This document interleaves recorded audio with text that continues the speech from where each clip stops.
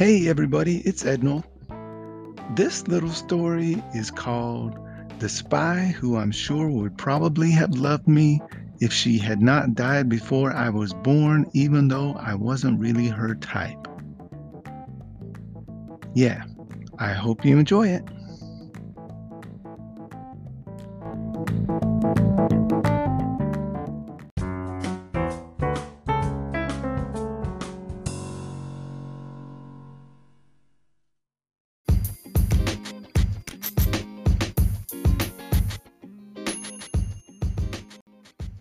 It's strange sometimes the way things work out, how things fit together in a way that makes you realize just how small the world really is.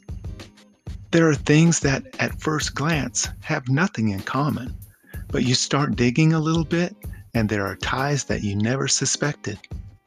Some people refer to degrees of separation, some call it interconnection, to some it's spiderweb logic. Whatever you call it, this is one of those things.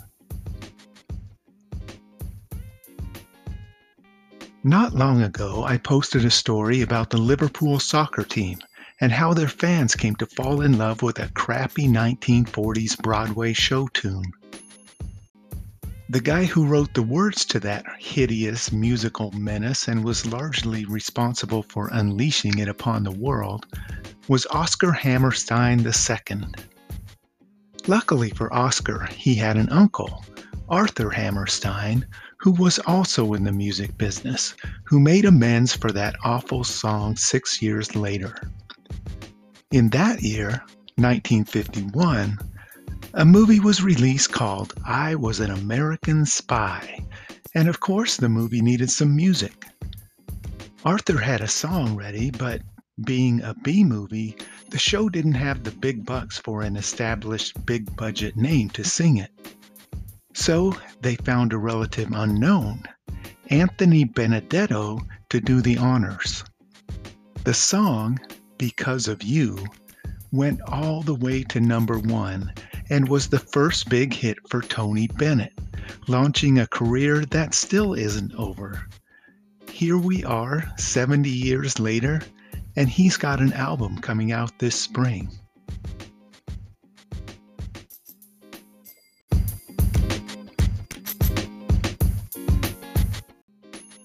Interesting, I'm sure you're saying to yourselves right about now. Neato, but what the heck does that have to do with anything? All right, just hold on, I'm getting to that part. See, the movie that song was a part of was based on a true story about a World War II spy. And that's what this story is really all about. I hear you, but there were lots of spies during the war, both in the Pacific and in Europe. What's so special about this one? Okay, well, this spy was from Oregon, Portland to be exact, and she was a she, and she came back to Portland after the war, and she has family that still lives in Oregon. Great, but why are you telling us? Look, if you'd quit interrupting me for just a minute, I'll tell you the whole story. Please. Good gravy. Okay, here we go.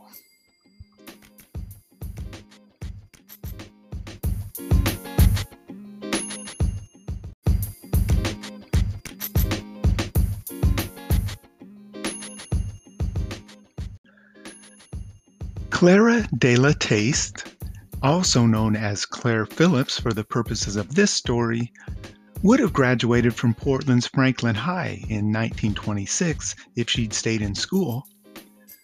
But she was one of those crazies who would rather live the adventure than just read about it or dream it. She probably didn't invent those Keep Portland Weird bumper stickers, but she probably would have liked them. Not that she was weird exactly, just unconventional for her time. Unlike most of us when we were young, Claire didn't just wish she could travel the world and be a big somebody someday. She took steps to actually make it happen. She didn't finish high school. She dropped out and ran away with the circus. Literally. Perhaps not surprisingly, given her later career, she worked as a snake charmer until her mother tracked her down and dragged her back home. But once back home, it wasn't long before she had talked her parents into giving their consent for her to join a traveling theatrical group, allowing her to sing, dance, and act her way around the western United States and eventually all the way to Asia.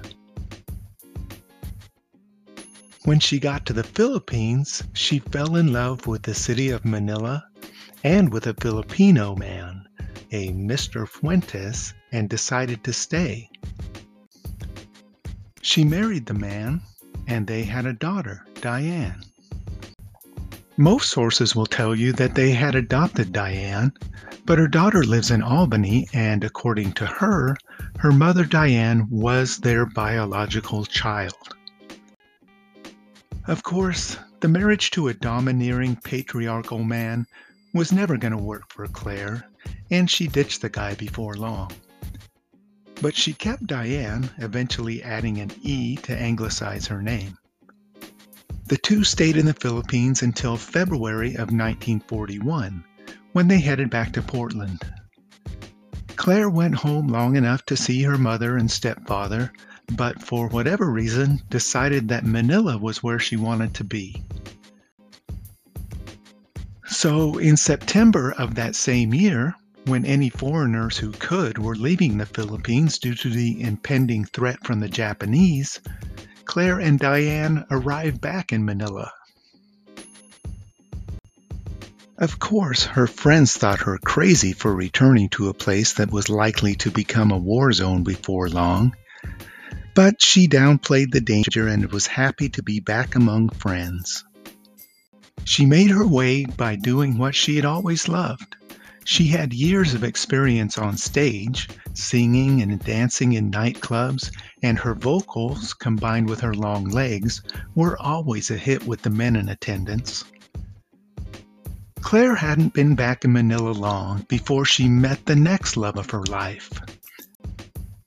She seemed to fall head over heels pretty easily, and later research showed that she had been married 3 times already before marrying Mr. Fuentes, without ever having divorced any of them. But this new guy, John Phillips, didn't know about any of that, and he fell just as hard for her as she did for him. In her autobiography, Claire describes seeing Phillips for the first time. I saw him almost as soon as he arrived with a group of friends. Over 6 feet of erect, well-proportioned he-man. Brown hair with a wave in it. Deep, heavily lashed eyes under straight brows. The quiet type, I thought, watching his slow, graceful manner of dancing. I had never seen a more handsome man. Sorry if you all barfed there just a little bit like I did. Those were her words, not mine. And it later came out that John, the graceful dancer with the awesome eyelashes, wasn't the U.S. Army sergeant he had introduced himself as. He was a private. A private. Ladies, if you don't know by now to stay away from the tall, handsome guys with the perfect hair, well, just do it. Keep your distance. They are nothing but trouble. You're welcome.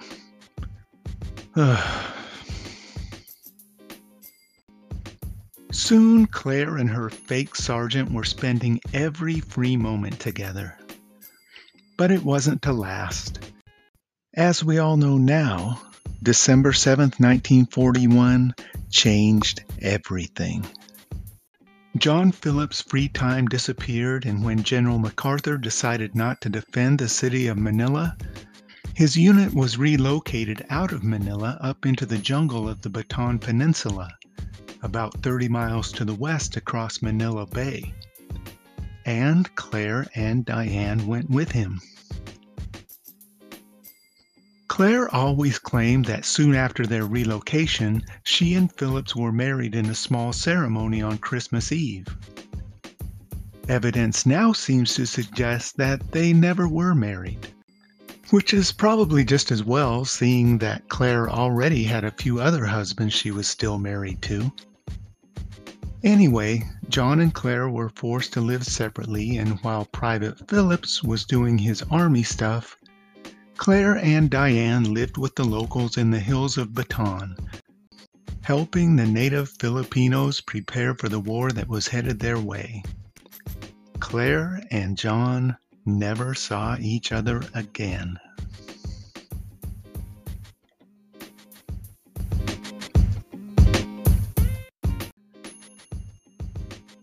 Though she had no formal training, Claire worked as a nurse, and as the Japanese made their way deeper into the surrounding countryside, she tended to the many who were injured in combat, fell victim to malaria and other diseases, or were simply starving to death.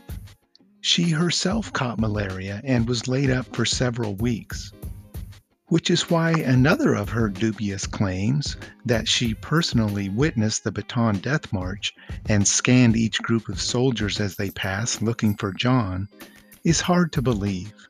She was on death's door with malaria at the time. Eventually she recovered and met a Corporal Boone who had lost track of his unit and was hiding in the hills with other soldiers who had been separated from the rest of the army. Boone was organizing the army stragglers and like-minded natives into a guerrilla force to harass the Japanese from the jungle and needed a trusty ally in Manila to help him out. He convinced Claire to move back to Manila and assist his band of guerrillas from the big city. Claire didn't like the idea of leaving before she had found John, but after some thought, she did return to Manila and began thinking of ways to help the Allied cause from there. Claire had connections through her estranged husband, Mr. Fuentes, and within a few months had used them to open a nightclub called Club Tsubaki, where she would be owner, singer, and hostess, Madame Tsubaki. Over the next year and a half, Claire and her co-workers, who were all also dedicated to the defeat of the invaders, used the club to earn money to distribute to the guerrillas and to prisoners in several prisoner of war camps. They purchased and collected food, medicine, and supplies that they then smuggled into the camps or to the troops in the hills, saving countless lives and enabling the guerrillas to continue their resistance. The club also allowed them to collect classified information they had gleaned from drunken Japanese officers and relay that intelligence through the guerrilla grapevine to those who could use it. And it gave them a way to support themselves in a city that was falling apart under Japanese occupation. At the end of 1942, Claire received word that John Phillips had been one of the marchers on Bataan and died that July, just a few months after having arrived at Cabanatuan Prison. Whether they were ever married or not, she obviously loved him, and the news was devastating. She always claimed that the only reason she was able to continue her work was that she was willing to do anything and everything to get back at the Japanese who had killed the love of her life. Claire worked as part of a large network of individuals sympathetic to the resistance effort, each doing their own part to resist the Japanese until General MacArthur could make his way back and retake the islands. Within the group, her code name was High Pockets, supposedly due to the fact that she often stashed money and secret notes inside her bra. The work was dangerous and stressful, and everyone in the group knew that anyone who was caught could look forward to a lengthy interrogation inside Fort Santiago. Stories of Japanese torture had reached them all, and nobody wanted to experience it firsthand. As you might expect, eventually the secrets got into the wrong hands and they were found out one by one. Though the Japanese had no irrefutable evidence, each member of the group was rounded up, tortured, and imprisoned.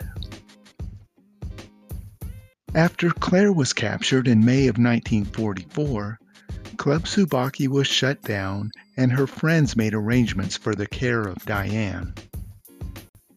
Claire spent the next 9 months in a series of prisons and at one point was sentenced to death before her captors changed their minds and just gave her 12 years of hard labor. During this time, food and water were scarce and the living conditions were brutal. In February 1945, just before the Battle of Manila, the Americans liberated her prison in the suburb of Mandaluyong. Before even returning to the States, a freelance magazine writer visited the hospital where she was recovering and recorded her story. It appeared shortly afterward in American Mercury magazine, and by the time Claire and Diane debarked in California on May 2nd, she was the famous Madame Tsubaki to the whole country. May 2nd, by the way, was just 3 days before the bomb blast in Bly, Oregon that killed 6 people. It's strange to think that Claire spent the war right in the middle of it all, where death could have come at any moment, yet she lived to tell her story, while a group of people that had never left the safety of southern Oregon were the victims of the Japanese and their weapons. Someone please explain how that makes any sense.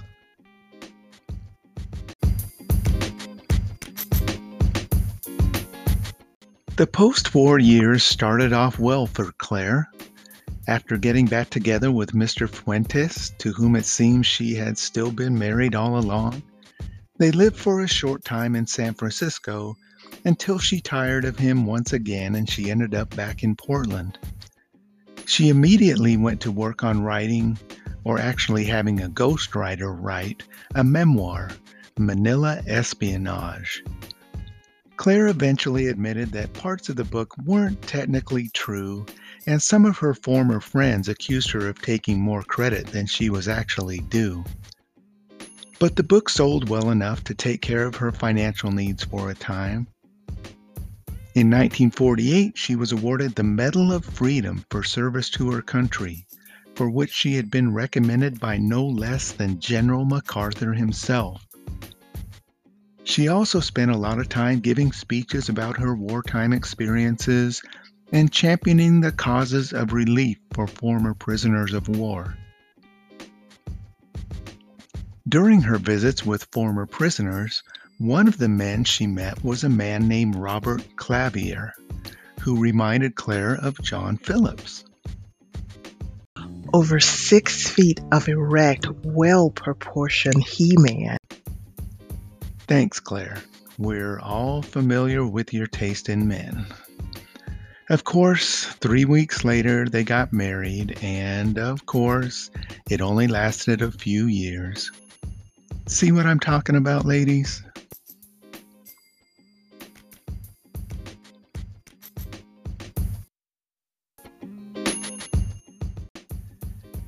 In 1950, Claire was a guest on the radio show This Is Your Life and was presented with a new small home in Beaverton and a new car. Diane even received a full scholarship from Lewis and Clark College that she could use upon graduation from high school. It's not like it was a scholarship to Pacific University or something like that, but not too shabby. Perhaps the pinnacle of Claire's life happened the following year with the release of the movie version of her war memoir. She was hired as a consultant for the movie and was on set for the filming, and apparently got along famously with her portrayer, Anne Dvorak. She spent a few months touring the country as the movie was premiered in major cities, and must have felt almost like the big star she had always dreamed of being. It hadn't happened the way she had probably hoped and expected it would, but her plan to escape working-class Portland and be somebody had worked. I'm sure not everyone who starts by running away with the circus ends up traveling the country with a movie about their life, but when it does happen, it's pretty cool. And I can only think that if I hadn't let my parents talk me out of those lion taming lessons when I was a kid, I might be on an airplane right now, bound for some exotic city and the opening night of A Spy Named Ednold. But the really big payday Claire sought didn't ever work out the way she'd hoped. Others who had been of similar service during the war had already received large government reimbursements after the war, and Claire was hoping she had tens of thousands of dollars coming her way. Although others in her own spy ring had received much greater compensation, Claire was forced to settle for a token amount, which must have seemed like a slap in the face. It was a long, drawn-out court squabble that lasted years and ultimately wasn't worth the fight. For years, Claire continued her work speaking to veterans and women's groups, raising awareness of issues important to prisoners of war, raising Diane, and doing odd jobs to make ends meet. But by the time the court case was settled in 1957, she was divorced, estranged from her wartime friends, and was drinking quite heavily.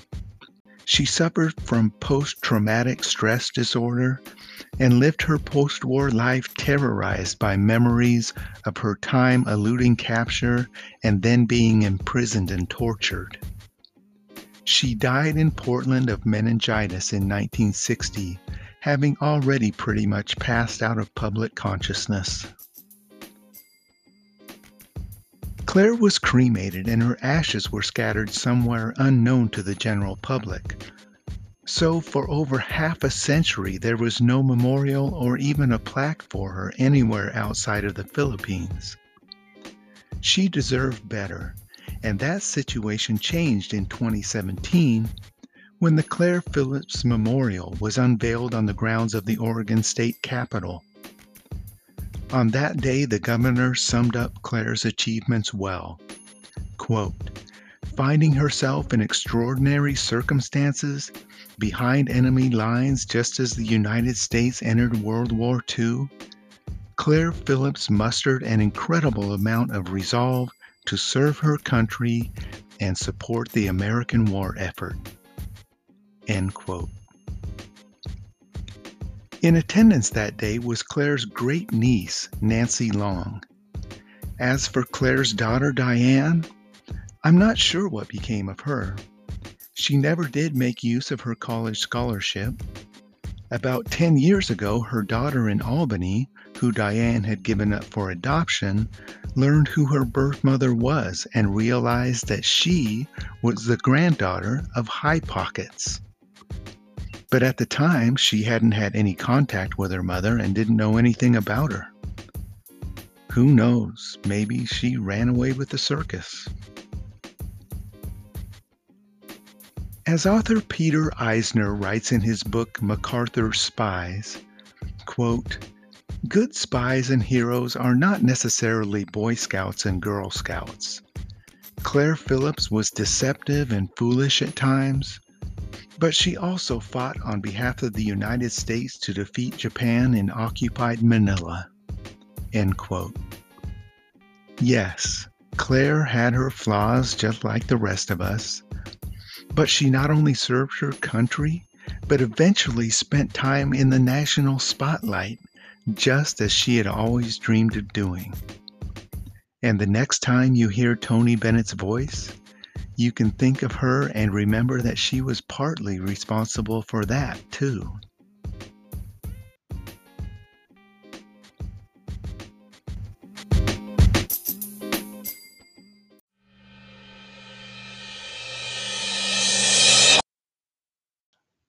All right, That was the spy who I'm sure would probably have loved me, etc., etc.